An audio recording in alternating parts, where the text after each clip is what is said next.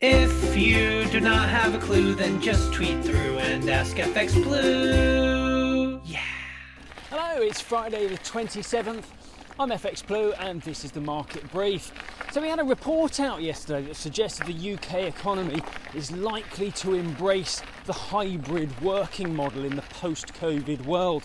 Trade unions fear that some firms will try to take advantage of this and attempt to pay lower salaries.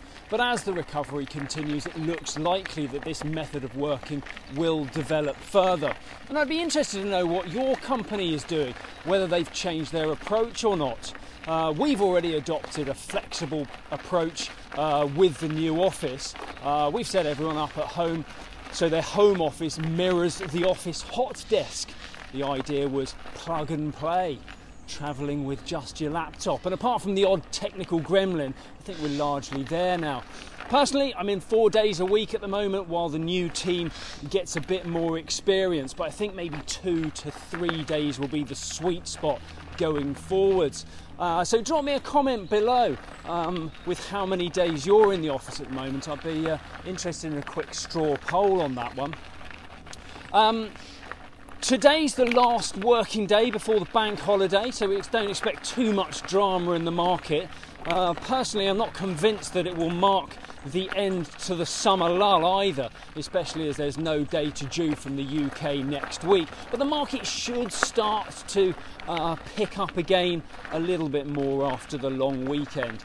Then, of course, we can expect the focus to return to when the Bank of England will begin to taper asset purchases and how the MPC members will vote at their next meeting on September the 23rd. Ahead of that, though, sterling lost a little ground yesterday. We fell back to 136.90 against the dollar, and we opened this morning just over the 137 mark.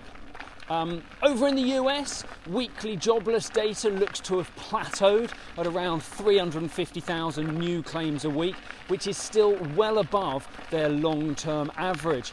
Powell has confirmed he is using inflation and employment data as key measures of the US recovery, but the surge in new job creation shown with the big non-farm payroll numbers is being treated with a degree of scepticism. Perhaps data for jobless claims is more relevant to the recovery. The market remains bullish about new jobs created though, and estimates for non-farm Friday are currently between about 750,000 and 850,000.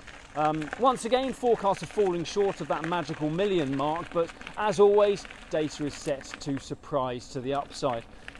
In the market, the dollar rallied a little yesterday ahead of Powell's speech at Jackson Hole today. The market will have largely clocked off for the bank holiday weekend by then, so reaction may be slightly exaggerated, but he's unlikely to deviate much from his recent tone anyway. The dollar index rallied back over 93 yesterday, and euro dollar opens this morning around 117.70.